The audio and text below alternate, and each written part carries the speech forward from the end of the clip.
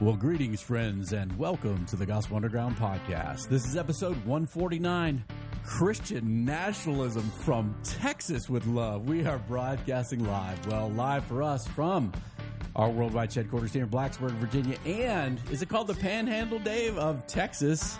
Amarillo, Texas. Amarillo, Texas. My friend David Ritchie is here with us for a special episode. We're taking a little jump out of our normal series to have a friend on, a true friend. I'm grateful to be here with Pastor David Ritchie. We are going to be talking about Christian nationalism. I confess that, Dave, my first thoughts of having you on was, one, I enjoyed your book. You've written a book on it. Why Do the Nations Rage? The Demonic Origin of Nationalism. That book is right down here, guys, on my shelf. I've been reading it on Kindle. I was a little nervous, Dave, because, you know, when you talk about such things today, you get put in categories by sometimes your friends. And so friends out there, don't put us in categories. We're going to have a good time talking about a very important cultural issues of the day. The Gospel Underground exists to advance the mission of God in the borderlands between the church and culture, and certainly this sort of things, thinking about politics, thinking about nations. We're in an election year coming up, David. It's going to be on again, like we said, growing up, on like a pot of neck bones. Do they say that in Texas? Maybe. I don't know. I haven't heard that one yet. Okay. Yeah. Usually playing spades with the brothers, we say it's on like a pot of neck bones. Dave, you're in Texas. And I was interested in your book, one, because we're friends, but also Christian nationalism coming out of the great nation of Texas, who also have great love for the nation north of Texas, America. I was really interested that you would write this book in a place where there might be some nationalism, perhaps, maybe some Christian nationalism. Dave, thank you for doing this. You were born in what you called the West Texas wilderness city of Amarillo. I've been there, Dave. It's pretty, I liked it. It was pretty nice. Saw a big canyon. It's a pretty great place. Ate a steak as big as my head. It was kind of really fun. But so you hold degrees from Amarillo College, West Texas, not the Texas A&M, but West Texas A&M, or are they That's affiliated? Correct. Okay. University and Reformed Theological Seminary. An agnostic growing up, conversion to Jesus Christ, helping replant a church from 2011, and even a instructor in religion at one of your alma maters, West Texas A&M. Right. Writing in local newspapers, writing books, on the board of some of my favorite people in the world, the Redeemer Network, married to Kate, lived together with 3 sons, right? My 3 sons. That's right. Yeah, probably got that 100 times. Solomon, Samuel, and Simon Peter, right? We got prophet, priest, and king right there, I think. Dave, welcome to the Gospel Underground Podcast. Oh, man, Reed, it is such an honor to be on the show with you and just have such deep appreciation for you and for your ministry. Oh, thank you, brother. You know, it's Jesse and I co-host this podcast, Jesse Fury, one of my pastors, and we joke that we were courageous enough to do a podcast where we're going to try to be the talent, which is kind of our joking way to do some self-deprecating, but also saying we're not just going to have famous people on here to boost our numbers, which actually does happen when we have famous people on. Dave, maybe you'll boost our numbers. We'll see. You wrote a book on Christian nationalism. What got you interested in that topic, and why did you think it's so important to have, like Chesterton said, at the various provocation, or was said about Chesterton, at the minimalist of provocation, willing to write many books? Why did you write this, and what got you interested in this topic? Well, Reed, the simple answer is this book, this topic, the research that I've done on this topic was provoked from my pastoral context. Living in this moment, living in a very polarized age, living in West Texas, which is a very deeply conservative place, beginning to sense, even in my last 12 years of ministry as a lead pastor, such a radical change kind of in our political arena and what it was doing to people's hearts, and this interesting conflation between the Christian gospel and politics of our day and age. That it was something that I began to pay attention to because it was something that was on the minds and the hearts of the people that I love, the people that I serve. And really, the idea came from this conviction that I was noticing in everyday conversation with people that I love, that I serve, that politics was becoming something that really was capturing their imagination, capturing really the affections of their heart in such a way that was beginning to cross that line into just not just infatuation, not just interest, but really something that was almost indistinguishable from worship. It was the functional good news of people's hearts. And so I really wanted to issue a word of warning and also try to understand a very flashpoint issue, not through the lens of just history and sociology and political science, but to ask the question, can we understand something like nationalism and Christian nationalism in explicitly biblical and theological categories? Yeah, one of the unique things about your work, Dave, is that I wasn't shocked, but I was very interested that you put this in religious terms, like another religion. Even your definition in the book on page 34 was, thus I contend nationalism is best defined religiously. Nationalism is the exaltation, lifting up high, of a nation or a conception of a nation to the place of, and I think this language is important, highest allegiance, highest concern, highest devotion, right? Making a god out of the nation, so to speak.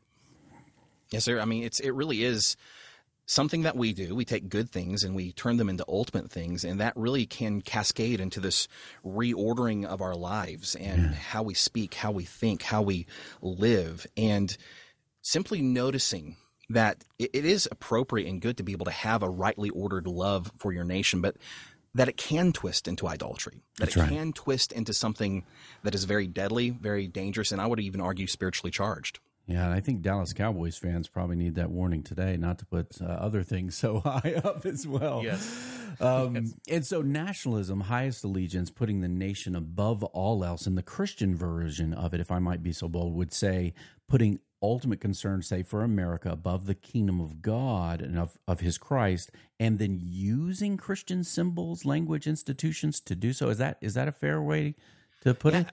Absolutely. I tend to view Christian nationalism as simply the idolatry of nationalism in a Christian veneer. Mm-hmm. It's presenting essentially a political agenda, a political love, and then casting that in the language of the gospel. Mm-hmm. It's essentially using a lot of the religious categories and terms and symbols that we find in Christianity to make this political agenda somehow sacrosanct, somehow having a sense of divine approval and authority that is placed on it. And therefore, it's capable of eliciting a religious level of devotion. Yeah. And that's why it's such an important cause of concern for me as a pastor, is because if anything is distracting our worship from Jesus and from really just Christ and Christ alone, that is something that we have to be able to enter into that space and lovingly and passionately plead for people to be able to understand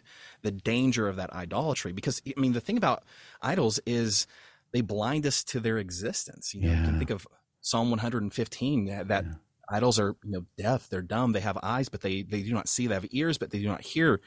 And here's the scary thing, is those who make them become like them. That's right. They have the capacity to blind us to their very existence. And so this is something that I'm noticing that's happening in our nation, that's happening especially in very obvious, salient ways in my own community, and trying to be able to put biblical language to it so that we can be able to diagnose this from a very biblical standpoint. That's right. And you think about the history of politics, and whether it's two-party or other situations throughout the world, certainly politicians want this sort of religious fervor from their followers, right? Even like political rallies and campaigns, they kind of have this revivalist feel, and it's not uncommon for like a Joe Biden to quote Bible verses in the right places, or for Donald Trump to pose with the Bible as if he's God's man defending the church or something during a protest. And so they want us to do this. It seems like both on the left and the right that a lot of people are willing to join in,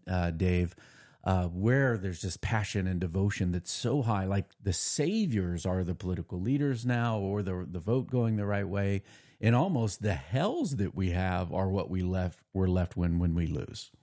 Absolutely. And the really crazy thing is it's not just a both left and right issue.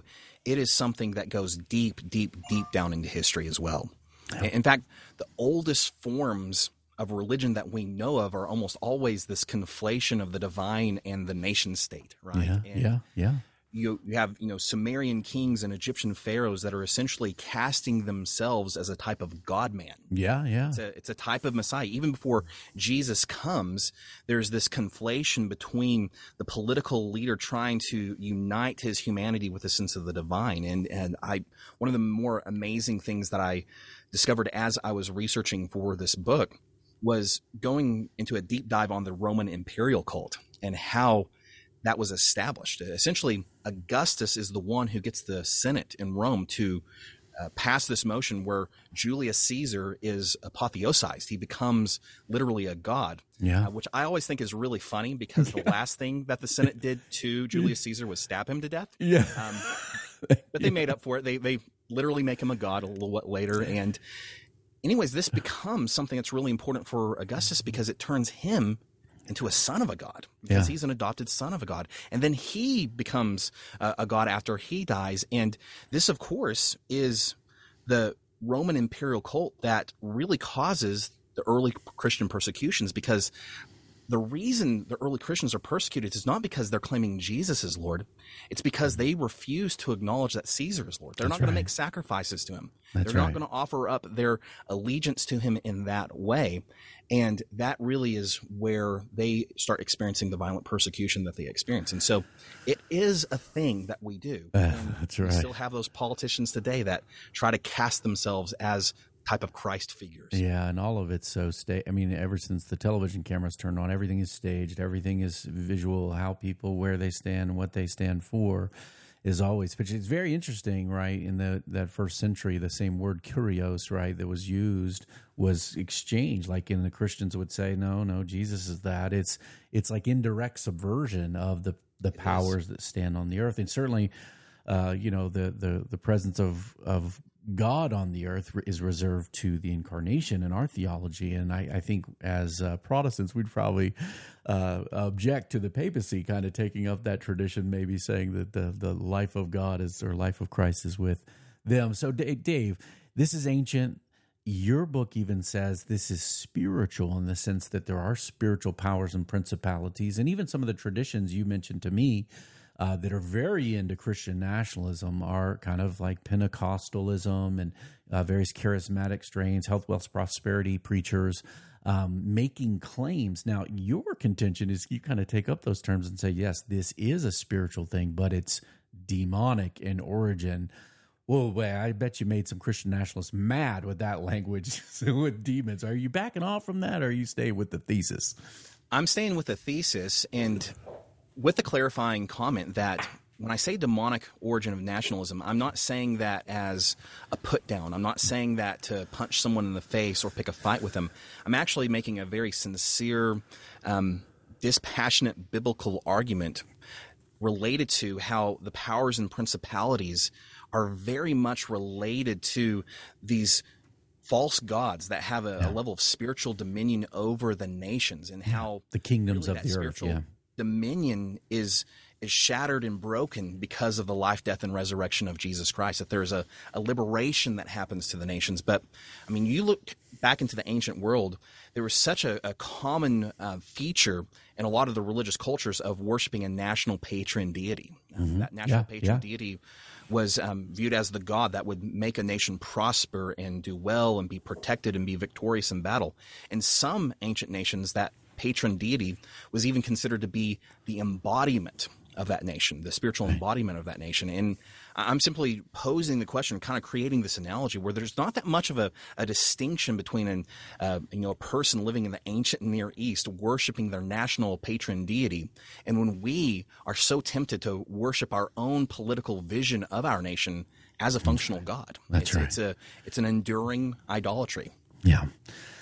Yeah, amen. I think we all have kind of run into friends, whatever their political ideology is, who just seem to be so ramped up and ramped into it. And I love that this kind of project, Dave, for you came out of your concern for people, right, that you see this happen to. And as a pastor, whether you're in Vermont or Texas, right, this temptation can exist anywhere, and we certainly want to resist it. Now, Define for me a difference between kind of a nation is the highest thing in my heart, really, maybe in Christian dress and clothes, and like patriotism, right? Because I'm sure you've heard this from probably friends in your own communities, like, "Hey, I'm a patriotic Christian. Is what's wrong with that?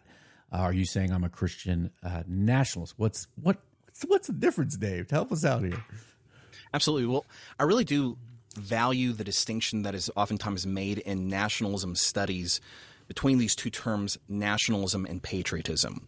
And what I like to be able to do is I actually like to apply a little bit of an Augustinian framework to those terms and say, really, how we should understand this is patriotism at least shows and conveys to us that we can have a rightly ordered love for our nation. So for all the listeners out there real quick, Augustine had a kind of a chain of being and a degrees of our affections.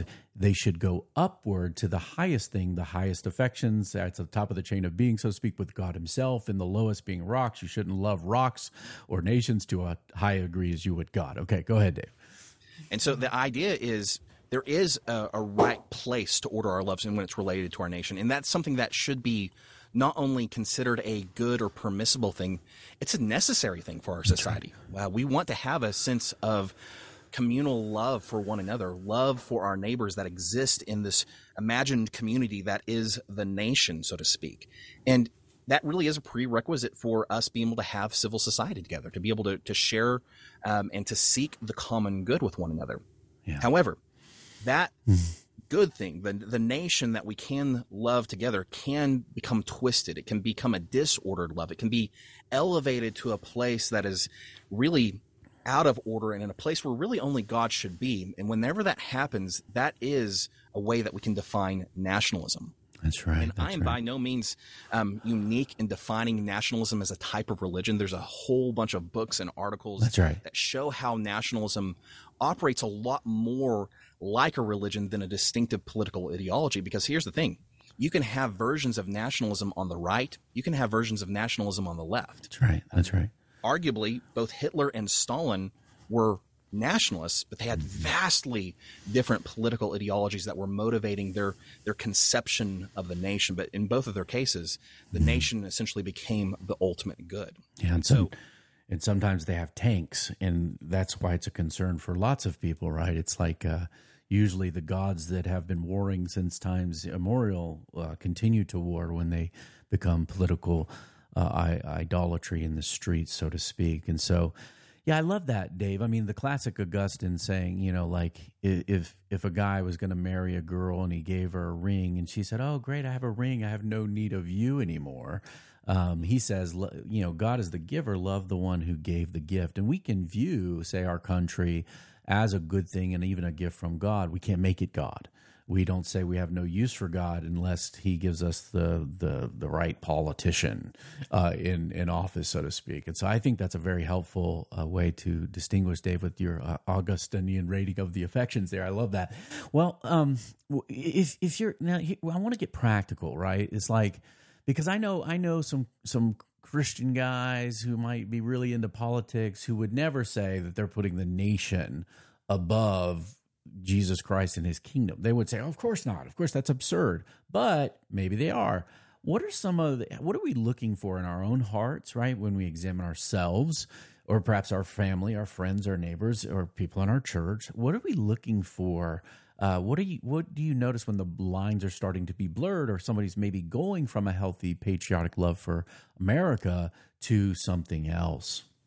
It's such an excellent and deeply practical question. I've thought about it this way. In the Bible Belt, there's a lot of guys that know how to answer the right, question the right way, but their lives are a complete mess outside of what they know how to answer. And so you can really say, what are your priorities? And they know to always put God first. But if you looked at their calendars, if you look at the way that they spend monies, how they spend their days, how they spend their words and their thoughts, their functional priorities are very, very different. Right. I would say that there's an analogy that we can create there, because people who are really succumbing to this idolatry, that are Christians, that are kind of becoming more and more beholden to idols of their politics, so to speak, they're not going to be aware of it. Again, idols blind us, but you can always tell by learning to discern the functional good news of your heart. Yeah. And so this was actually a key diagnostic that made me want to research this topic, because I was noticing that there are people that I know and love that are in my broader community, even some of the people that I've related to at a ministerial level, that the functional good news of their heart was not the life, death, and resurrection of Jesus Christ. It was really their politics. It was what was coming out of their mouths. And so what they were able to share with their neighbors, that's right, fluently, eagerly, they're evangelizing. Passionately. They're evangelizing. You just did a great series on evangelism. I mean, this is what they're doing. They are doing it in the most winsome ways they can. They're trying to bring up the best talking points that they can. They're going to defend what they believe in with great passion. And it's something that you're not even having to put them through an evangelism curriculum to train them how to do. It's just something that's simply flowing out of their love. And yet those same people, if you were to say, let's go share your faith with your neighbor, they would say, well, I just don't know how to do that. I don't feel comfortable about that. I don't know if I'm really equipped to be able to do that.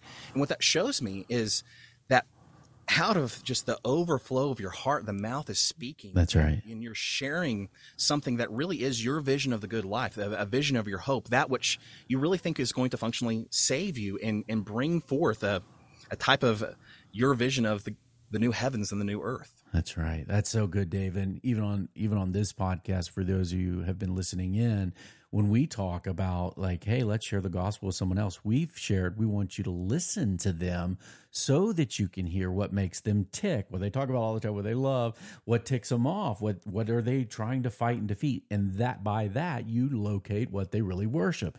And there's a very indirect way that we can disrupt that and help them take that down by asking questions, right? This seems to be a really insightful way to identify the difference in our own hearts between patriotism, a rightly ordered love for nation, and nationalism, putting our political vision higher than the kingdom of God. Now, Dave, we've done a podcast years ago on the Gospel Underground about Christians and government.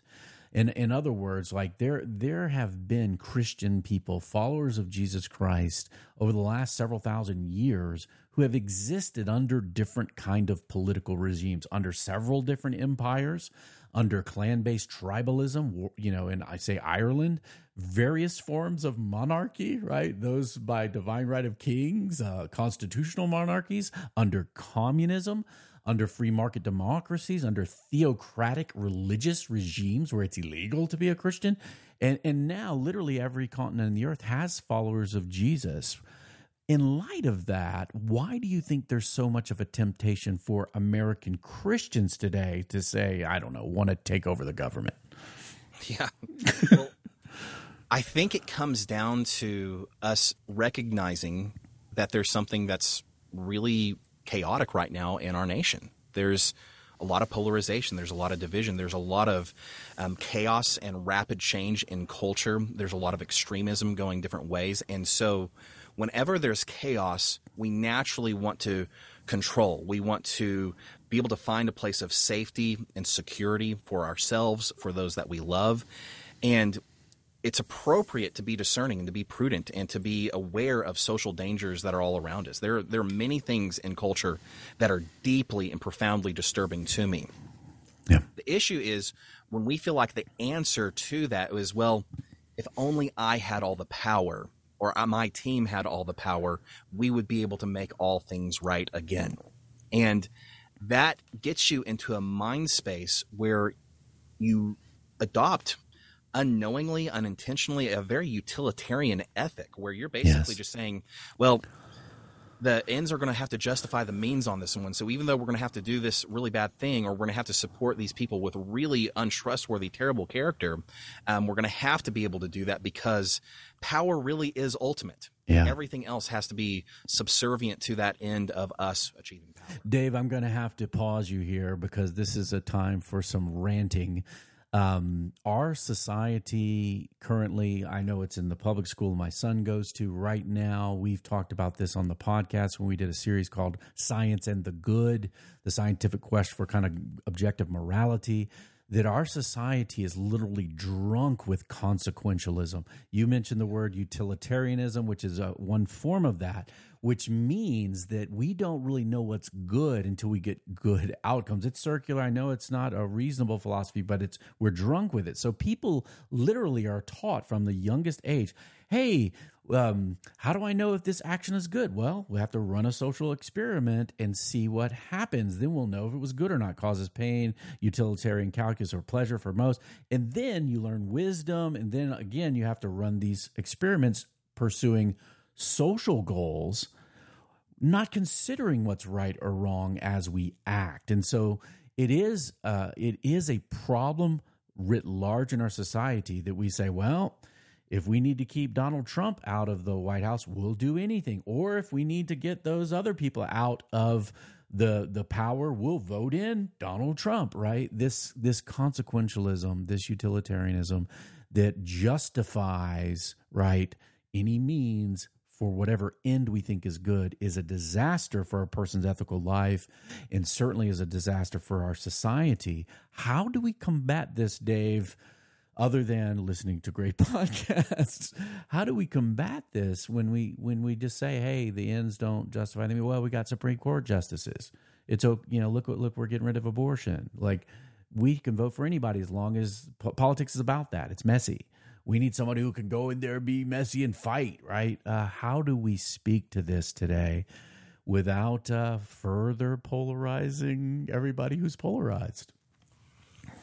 I think the first step is for us to look at our situation and interpret our situation through a lens of biblical realism. Yeah. We have to understand our reality in light of the Bible. And a lot of maybe some unspoken Christian nationalist thought oftentimes suppresses the doctrine of total depravity when it comes to us getting power. Yeah. We tend to be like, well, we would it's like the Boromir with the one ring. He's saying, I would use the ring for good. That's right. That's right. I would use this for good. And we don't realize the ways that we can easily be corrupted, but also bring our own corruption to our stewardship of power.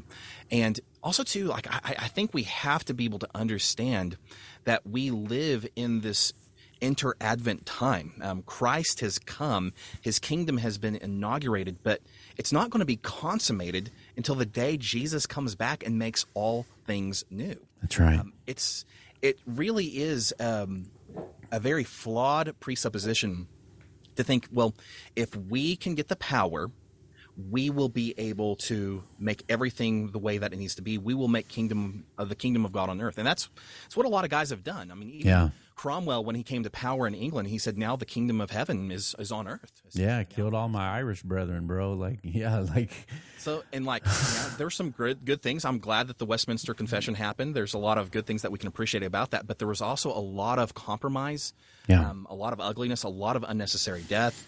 And I think that we have to be able to have a lot more humility when it comes to us being able to remake the world in our own image. In many ways, I like to view politics as a flawed but necessary coping mechanism for navigating a fallen world together. That's right. That's right. It really is just a coping mechanism. It's just a Band-Aid.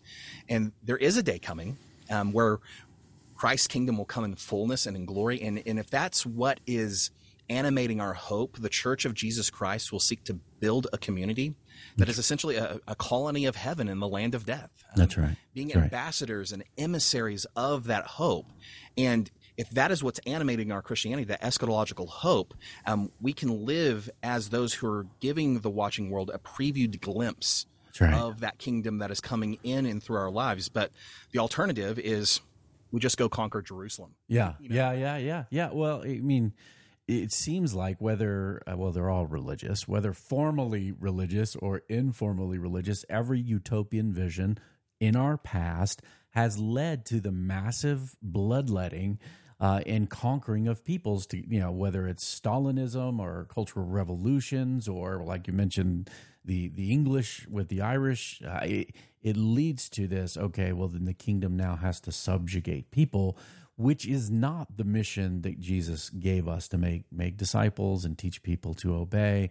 what he taught us, and that includes love God, love neighbor, and love our enemies, which is a passage we want to explain it away a little bit today, and to try to end it by endless qualifications of who's our neighbor and who's our enemy. And I think Jesus told some parables about that. So, Dave, in Modern Reformation online, you extended your definition a little bit, and I wanted to bring this up because I noticed a slight difference from what was in the book. Not difference in contradiction or anything, but a little bit extra. It says, I define nationalism, exaltation of a nation to the place of ultimate concern. That's what you said in your book, to which all other loyalties and allegiance must be subordinated. In other words, when you make this move, you got to tap out other things being higher than them. And man, when we think about that in a context of Christian theology and idolatry, that is a very dangerous thing for the soul of a person, right? To exchange the truth for a lie, whether it's the goodness of this country or that. And so what do you reply to, say, our Christian brothers and sisters who would say, well, David, nobody's putting America or the Constitution above Jesus Christ, above the kingdom of God. Nobody thinks that. No, that's a straw man or a red herring. Describe for us some examples where maybe you've seen this in actuality, where people are putting, maybe in Christian clothing, politics above Jesus Christ. Absolutely. Well, I can think of a few large-scale, more public, absurd examples. One is a book entitled President Donald J. Trump, the Christ, the Son of Man. It's a real book that exists that argues that there's essentially two Christs that are predicted in the Old Testament. There's the Son of God, who is Jesus, and there's the Son of Man, wait for it, it's Donald J. Trump. And that's not a thing. Book. Tell me it's not a real thing. And again, that's an outlier thing, right? Yes, that is a fringe thing. But the fact that it even exists shows that there's something in our political imagination that does kind of cast these political figures in very messianic ways. Yeah. And there are ways that Christians have talked about Trump in particular, but not only him, other leaders as well, as these anointed leaders, these people that have been sent by God to save us. And Oprah Winfrey said similar things about Barack Obama. So yes, absolutely. This happens all over the place. Yeah. We were talking the other day in conversation about how Barack Obama writes his autobiography, and it's called Promised Land. The one that's going to lead you there. And as he's describing the lead up to his first run for president, he talks about the need for America to make a new covenant with one another. And that's messianic language, right? So one, it's washing. It's not the Son of Man like Donald J. Trump is, but I digress. Go ahead. Yeah, it is something that we have to watch our language. Anytime that we're talking about someone saving us, that's not Jesus. I think that should we should become a little bit more allergic and discerning with that type of a language. But on a more practical level, like I do know people in my own community, in my own life, a family that's become estranged, or an adult child or adult children will no longer talk to their father because he's so extreme in his views, and if people do not agree with him on every single thing, they can't have a relationship with him. I know of a marriage that sadly ended kind of in this last season, and a large part that contributed to that was QAnon conspiracies, and these are not unintelligent people. These are people that have very high-powered jobs, very, very qualified, very educated, but they're buying into this framework of this secret knowledge, so to speak, that they have, and it's very conflated with Christianity, but it really is kind of putting everything into a very, very much a political outcome. And so we mentioned a little bit earlier of how there's this implicit doctrine of eschatology in a lot of our political speech, to where if the other side wins, it's Ragnarok. It is chaos. The world falls apart, and we go back into the abyss, the formless void. But if our team wins, That's the kingdom of heaven. That's right. It's the new heavens and the new earth. When we start talking about politics with that level of hope, that's where you can kind of see it. I know a pastor that was even approached by a friend to be a part of a militia group because the militia group was preparing for an eventual civil war that could happen, that maybe even should happen. And so these are some of the more extreme examples that I've noticed and felt, to where it's like, hey, this is something that's getting my attention. I'm seeing a little bit more people trying to offer even biblical and theological rationale to justify political violence. Those are some of the things that we're going to, I think, start seeing a little bit more of as well. But the big idea is really where we start seeing a wholesale representation of politics with a savior that's not Jesus, with a hope that is not the coming of the kingdom of God, with a holy set apart people that's not really the church, it's just our political team. That's where we have a major issue that's happening, and that's a practical thing that's not hypothetical. Those are real situations. That's right.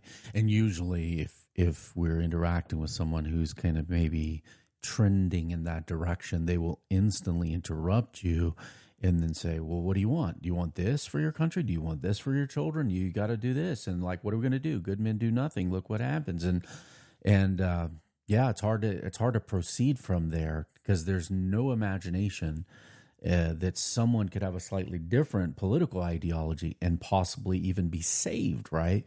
And that's from both, those who are maybe progressives and conservatives would say this about each other. And I think that some of the biggest problems is that the wacky is getting wackier on the spectrum. It's getting running to the rails, and then hopefully won't circle back into a conflict, which is hard to. But in reality, I've asked a friend this, like, hey man, like if there is a civil war, where are we going to be? Like, what are we going to do? Like, shoot everybody? I mean, like, for me, our calling is clear, right? We love and serve. We seek be used by Jesus, seek and save that which is lost. I'll take a bullet from a communist and a fascist in the middle, and protect my family with my non-weaponized abilities the best I can. And then, ultimately we trust in the saving King, in a kingdom that is not of this world and is not amongst the petty potentates fighting for power. We have a higher King.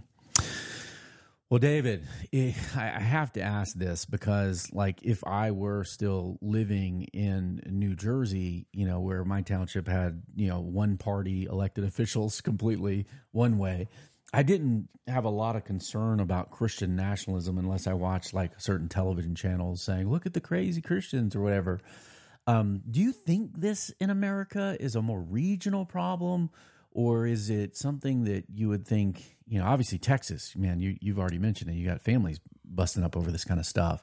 Do you think it's more kind of in Southern America, Bible Belt, the places where remnants of Christendom still maybe reign? Or do you think this is a larger problem, or is that group of people going to make it a larger problem writ large? Yeah, I think that the regional framing will explain what type of ideology is maybe elevated or most likely to be elevated to a place of idolatry. And so here in West Texas and in a lot of the South, you are going to see a little bit more of the nationalism be expressed in form of right-wing, extreme right-wing Christian nationalism. That's really where it's going to be showing itself and revealing itself. And like literally across the street from our church, we had people that were selling flags that were Confederate flags, Trump flags, also like kind of like this combination of the Christian flag with Trump flags. I mean, that's something that is literally not uncommon on just street corners whenever election seasons are happening. With that said, I do think that if I lived in Portland, Oregon, if I lived in somewhere other place, I would probably be concerned that the manifestation of political idolatry would probably take a little bit of a different slant. Yeah, probably have a rainbow flag with multicolors in it. Perhaps that's the religion. Perhaps in those places where and then instrumentalizing Jesus to justify that, yes, right? That's right. Which is exactly what happens. And so I do think that there can be very much a Christian nationalism on the left, that the left will attempt to be able to do that at times. The right is just a lot more cohesive. It's a lot more powerful. It's a lot more funded right now. But I do think that it's correct to say that probably the largest rival religion in the United States to Christianity right now is a type of syncretism of the divine and our politics. Trying to basically elevate that to a level of highest concern. It's something that even for people that would consider themselves atheists, it has something that can oftentimes become an issue of the highest order. And that's why it's something that I simply want to bring that to people's attention so that they can discern for themselves. Because a lot of times when you hear sociologists or historians talk about Christian nationalism, they present it as if the biggest concern is that our government or our politics are becoming too overly influenced by Christianity. My concern is the exact opposite. It's that our Christianity is becoming too influenced and shaped and formed by our political allegiances. That's right. And that's where I really want to give Christians an ability to just be reflective on this. Is my understanding of the gospel being formed by the expediencies of my political desires and loves? Because that is something that we have to not allow our view of the gospel and Christ's kingdom be shaped ultimately by the kingdoms of man. That's right. And we do the same thing, right, with race. So you'll have white supremacy, and I've heard many of my African-American pastor friends say, well, we don't want to replace that with black supremacy. So, and it's interesting, many kind of white nationalists would have a problem with black nationalism, but yet don't see that there's a problem with kind of, say, white Christian nationalism. Now, look, it's not, we have a lot of piling on of the white male in our society, but certainly we can add these monikers to things such that Christianity is subsumed, when in reality the teachings of Jesus and the Gospels and the things we have in the Bible, the Word of God, the New Testament, should be the highest principle. Or as Tony Evans would say, we don't need adjectives on Christian taking over the part that should be the highest, that we're followers of Jesus Christ. So, well, Dave, man, hey, thanks so much. I know you're working in this space a lot and trying to help believers forward in this. Share a little bit about what's going on in your life in terms of, you were mentioning some curriculum type things as well as some speaking engagement. I want to give you a little time to share what's going on in that space for you as we close. Yes, I'm actually going to be speaking next month. It'll be October 13th at Denver Seminary. They're putting on a conference about compelling and credible witness, and the topic they're going to address is going to be Christian nationalism, and I'm going to be one of the keynotes for that event. I'm really excited to be able to be there with a lot of pastors and scholars talking about this issue from a biblical and theological perspective. Denver Seminary is a very great seminary, and they're very courageous for stepping out and really trying to understand this issue from such depth. And so if you're probably worried about losing some donors, I bet. Oh man, I'm grateful that they're doing that, and I would invite anybody in the area to come and be a part of that. And at the same time, there's actually going to be a curriculum that's going to be releasing mid-month in October called Mending Division Academy. It's going to be essentially a library of video resources where you can watch a video and have some discussion questions.